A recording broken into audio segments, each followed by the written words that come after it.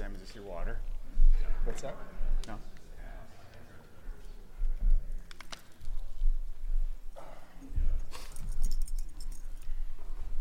All right, we're sitting. All right, so we'll keep it rolling. QW back here again. I'm going to introduce OpenMike. Tell us a little bit about what you do or how you found Noster and what your background is. Yeah, thanks. Is this close enough? Yeah. And thanks, Sam, for putting this on and everybody here. I'm OpenMike. I'm the CFO of First Avenue in Minneapolis. We do about 1,200 concerts a year in the just traditional brick and mortar business. So I operate venues and have always been into Bitcoin. And then Noster came around. I was part of the Jack hatchening in December of 22. And I've always been looking for my niche and like how to participate rather than just be a consumer. And the value for value movement just caught me. And so we started, I started posting on Noster and meeting people, went to Tokyo, and all of a sudden I've started doing some value for value concerts. So. And your venue isn't just like any venue. I mean, you're really part of more of an independent kind of sovereign mindset when you look at the actual industry itself. Yeah, absolutely. That's one of the things that resonates so strong with me is we're fiercely independent. First Avenue is about as big as you can get without breaking your independence, sort of. It's we've been around since 1970, and it's where Prince filmed the movie Purple Rain. It's where he got his start. And I don't know if you guys remember during the pandemic lockdowns, the hashtag Save Our Stages.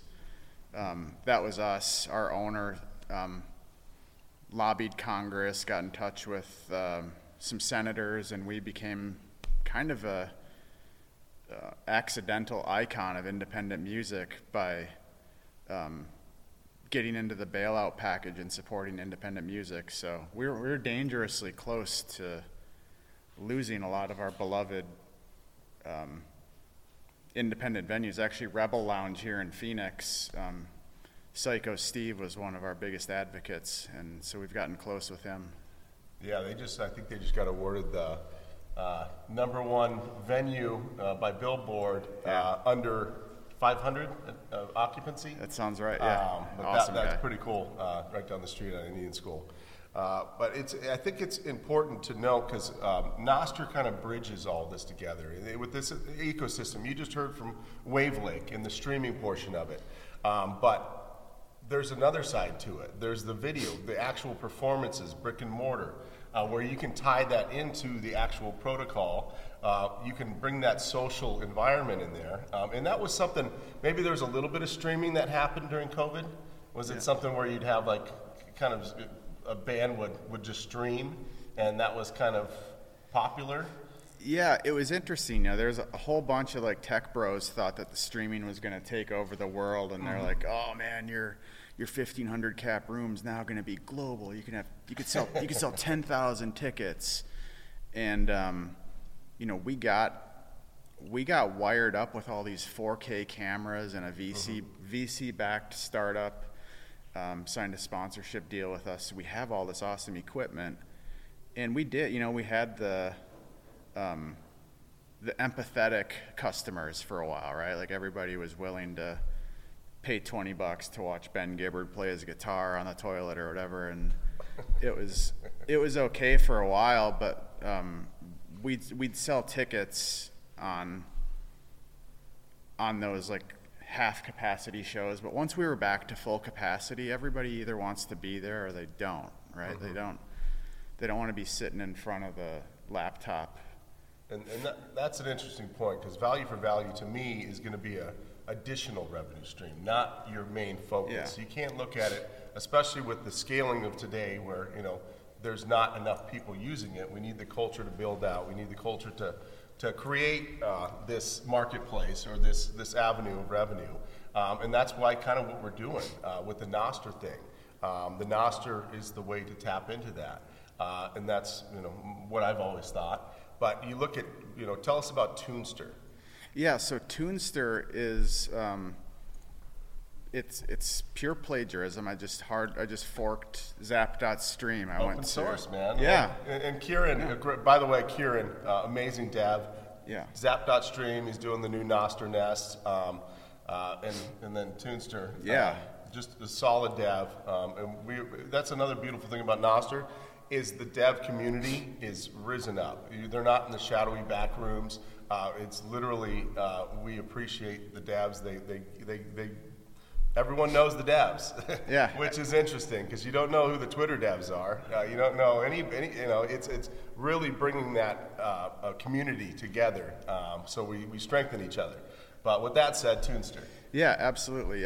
But you saw Zap.stream and you said, wait a second. Yeah. You're like, I have this background, I can kind of see where this goes. And that's another beautiful thing about Noster is it's a new frontier. So you bring your own value.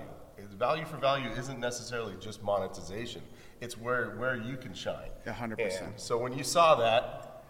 Yeah, 100%. So, I mean, I've looked for my role in, the decentralized music scene for years here, and the problem is you lead with the orange and you kind of get slapped down by the music community generally. I've talked to Sam and Michael about this endlessly, and people in music are used to being pitched everybody's going to change the world, everybody's got the greatest new thing, and unfortunately we kind of sound like that, right? Like that's exactly what we sound like. And so there's all the bad actors kind of put us in the penalty box.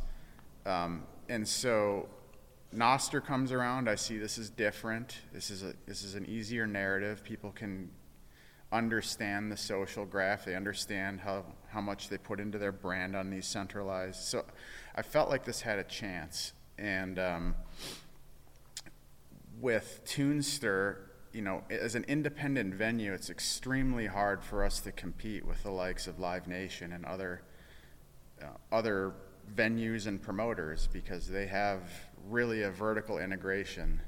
And so I look at the live streaming and value for value. If we can make it more compelling for an artist on the road to generate another revenue stream, whether it's $10, $100, the shows that we did in December were amazing. We raised... And talk about what's... So anybody that's not familiar, they did the first value for value, Tunester, Noster. Yeah. I mean, this is kind of a mini version of that. Yeah. And that's really one of the inspirations of it. Tell us about that event, because it kind of ties in Wave Lake. It's all it tied ties together. in Fountain, podcasting, and Tunester. All three of them kind of combined on how you can connect all these social graphs. Tell us a little bit what motivated you to actually say, let's do it live. Yeah, so I've looked for artists who fit the ethos of what we're doing, and even Prince. It seems serendipitous. If you've ever been to Paisley Park, he's talking about this stuff decades ago. He changed his name to a symbol. If you watch some of the interviews, he'd been an ostrich through and through, and so the hardest thing for me is to find an artist who's open-minded enough to try this. And so I'm looking at Jim Costello here. His daughter and him made their presence known out at the Lightning Summit in July last year. And I just knew from that point, I knew I was going to get in touch with them, and I was determined to book their first show, their first ticketed show. And I knew Just Loud personally. He'd been a very successful artist. He'd been on a major label. He was actually on the same label as Motley Crue. He'd played Lollapalooza. He's got a crazy story, and he's immensely talented. And the two of them I just saw as this really beautiful composition of artists, one coming up trying to make a name in this music city, another one had just gone independent, broke out of my friend actually helped him get out of his record deal. So the show in December was his first event as an independent artist, and we hosted it at First Avenue. We have all this 4K live stream equipment from the pandemic, and it just kind of lined up. And I don't really believe in coincidences. I think that's what was supposed to happen. And well, it's funny because Prince is big into purple, right? Yeah, yeah. Full circle, Yeah. Noster purple. Yeah. That's just, yeah. I mean, there's a lot of little coincidences that you might not believe in. So the actual event, what happened? Tell us what happened. How it went down. It was a one day, 2 day. 2 day. So 2 days. Tell us a little bit about how Toonster works and kind of what you receive from the community, the Noster community. Yeah, so Toonster, it's a web-based streaming service. We just branded Zap.Stream to be music only. And Ainsley and her family and her band came to Minneapolis from Nashville, and we played one night. We took over the Minneapolis Bitcoin meetup, and she did a solo headliner show there. We broadcast it. We sold out the meetup. We have 100 tickets, 100 capacity at the meetup, and we put up a ticketing site. It was RSVP, value for value, free. So we just put out her QR codes. People could donate. Sold it out like a month in advance, and then we took the second night, and she raised, I think it was like 5 million sats on her own first night. That aged pretty well, didn't it? Yeah, now it's worth about 25% up. Not that you'd ever sell, Yeah. but that aged pretty well in the last 3 months. Yeah. But that's also the point too, is you're getting the hardest currency. You're getting something that's very finite in value.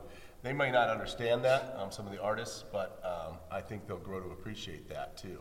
Absolutely. And again, selling the purple, selling the purple, and they're buying the orange type of mentality. Absolutely. So, long story short, it was just a tremendous success.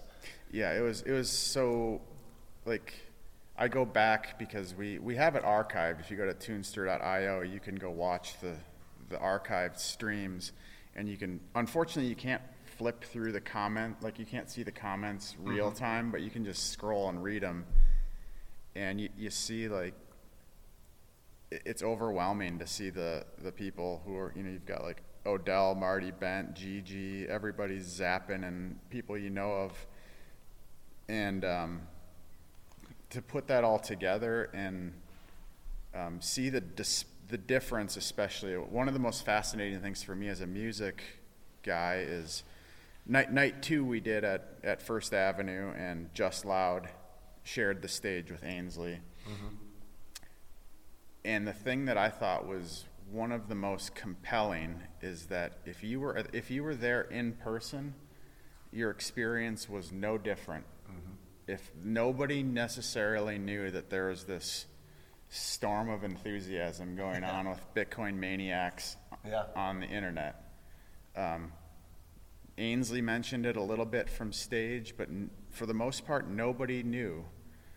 And I think that's kind of the key for me. I came out swinging in the last bull market trying to, lead with the orange and promote oh, this is so great, independent music, independent money. How could you not see this?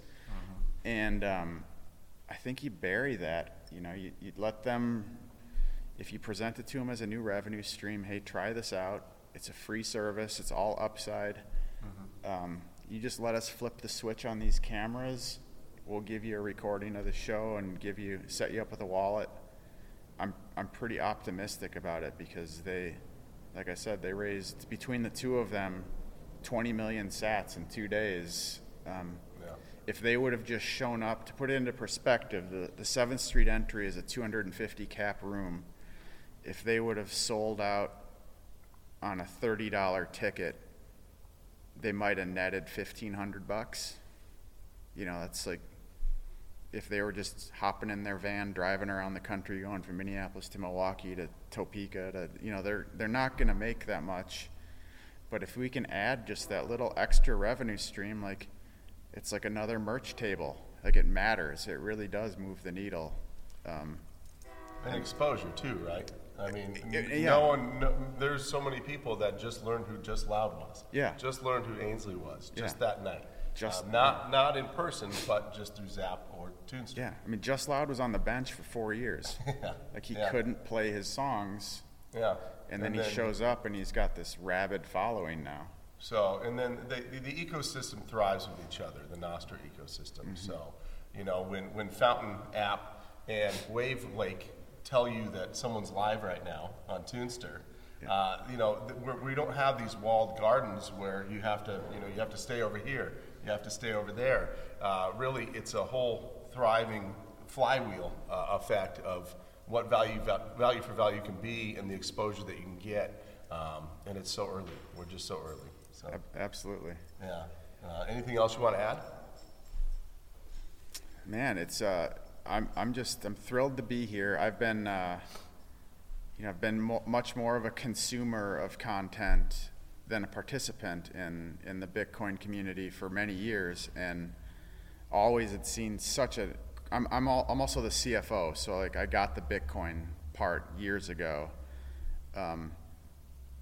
And I'd always seen such a parallel between the gatekeepers and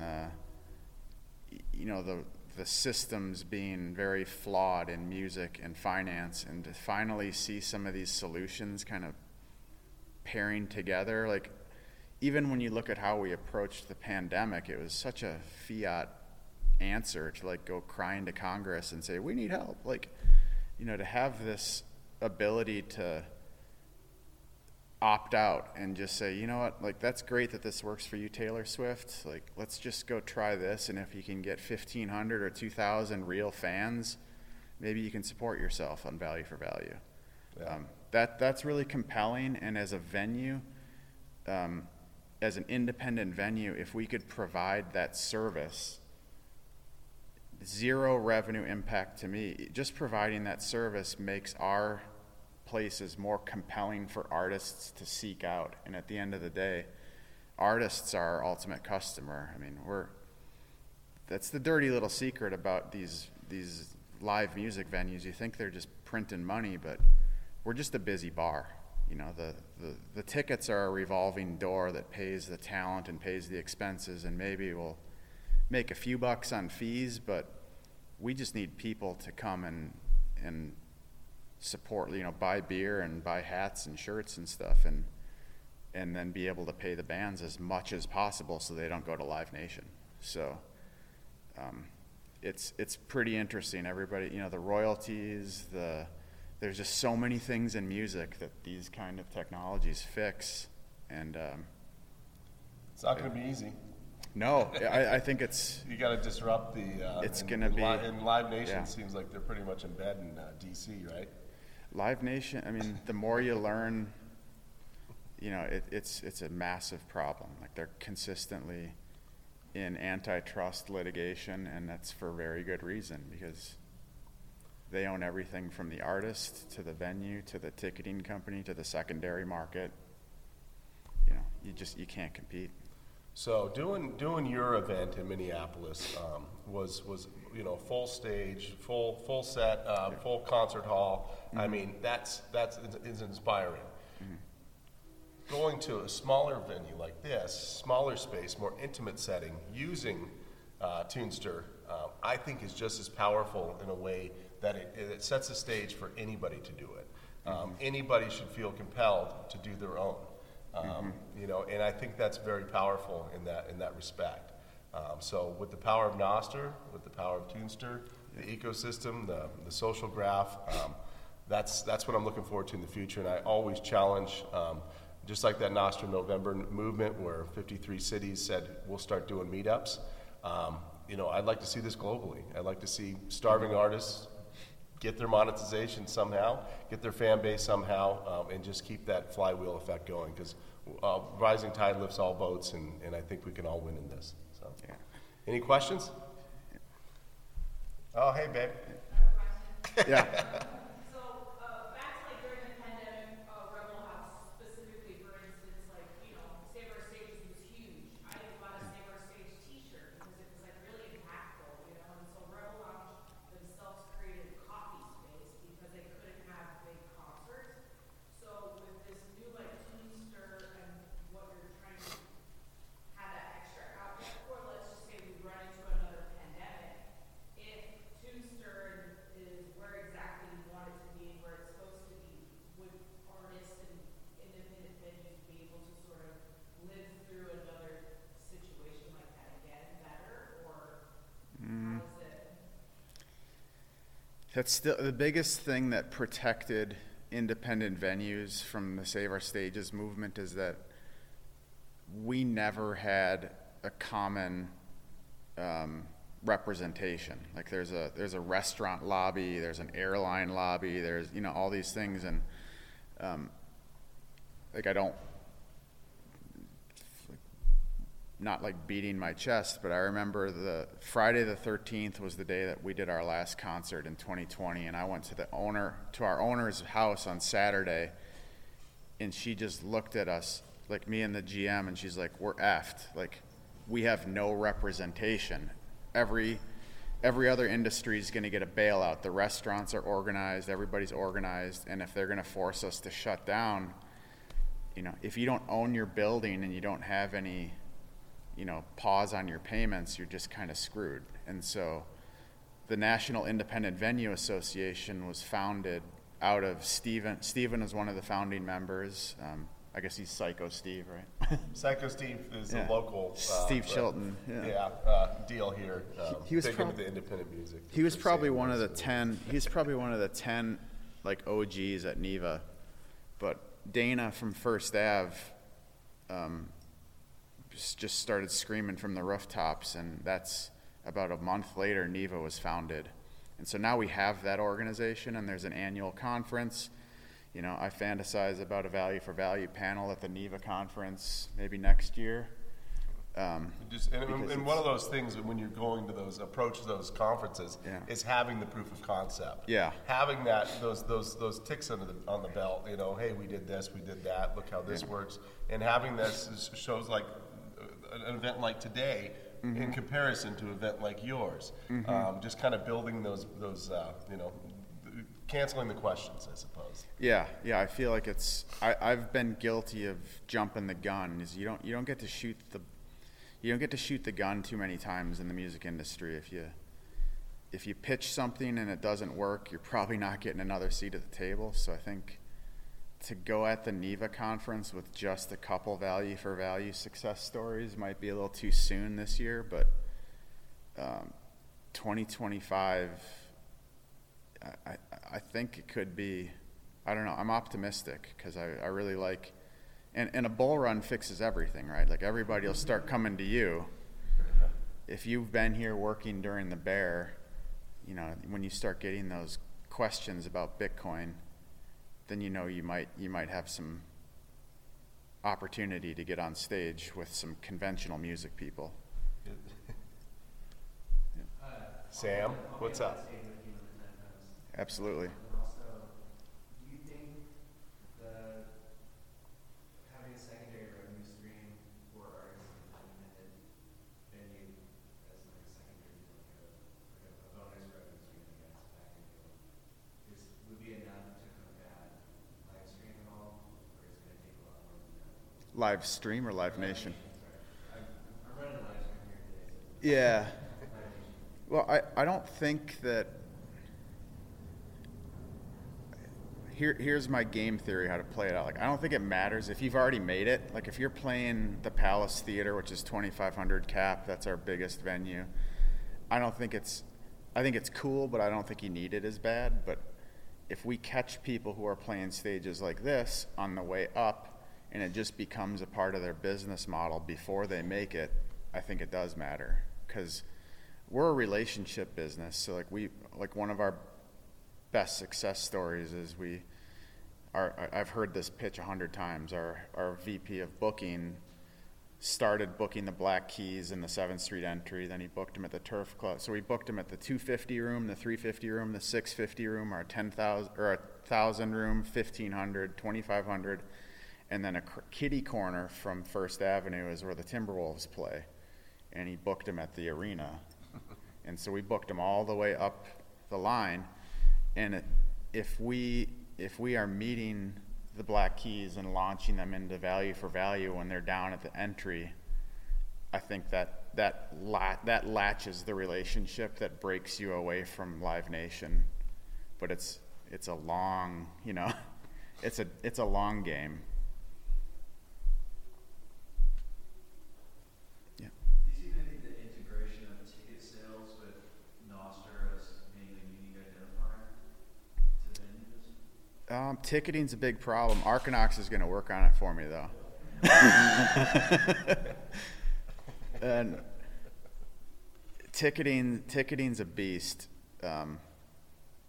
That's a whole nother conversation, but it's a lot more complicated to set up a ticketing solution, like just technically, with reserved seats and in order to facilitate a show that competes with Live Nation, what they do is, they'll set up their room, and then they've got, this bucket of tickets is a pre-sale for Amex, and that's $35, but then you've got your VIP box that's $75, and you got your, super meet and greet ticket. You got all these tiers of tickets, and what that does is you put it all into this pool. So if you've got, we sell at First Avenue, we're a GA 1,500 person club. We sell 1,500 widgets. We don't screw around with tables, and we're pure nightclub, old school venue, and we like it that way. But that means we don't have extra money to pay the band, right? Because everything that you can upsell goes into the pool that can make you a better offer as a touring musician. And so the ticketing platforms need to be able to enable that. And that's what's difficult, to just start one from scratch, But I think,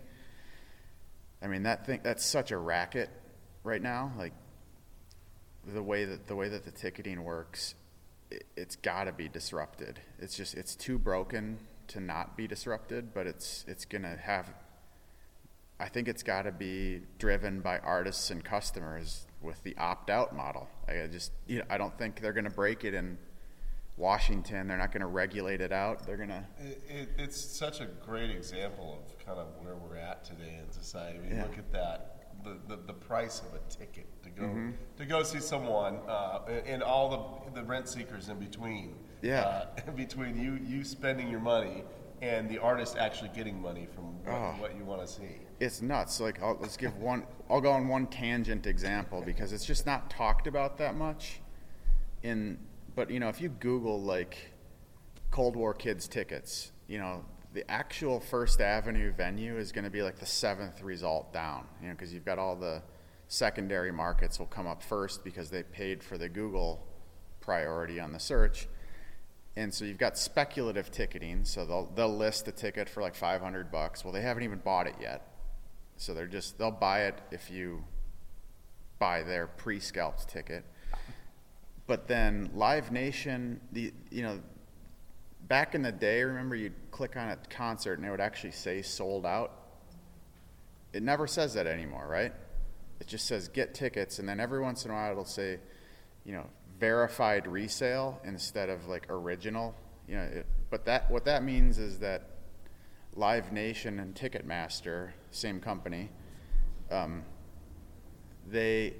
they basically created their own stub hub.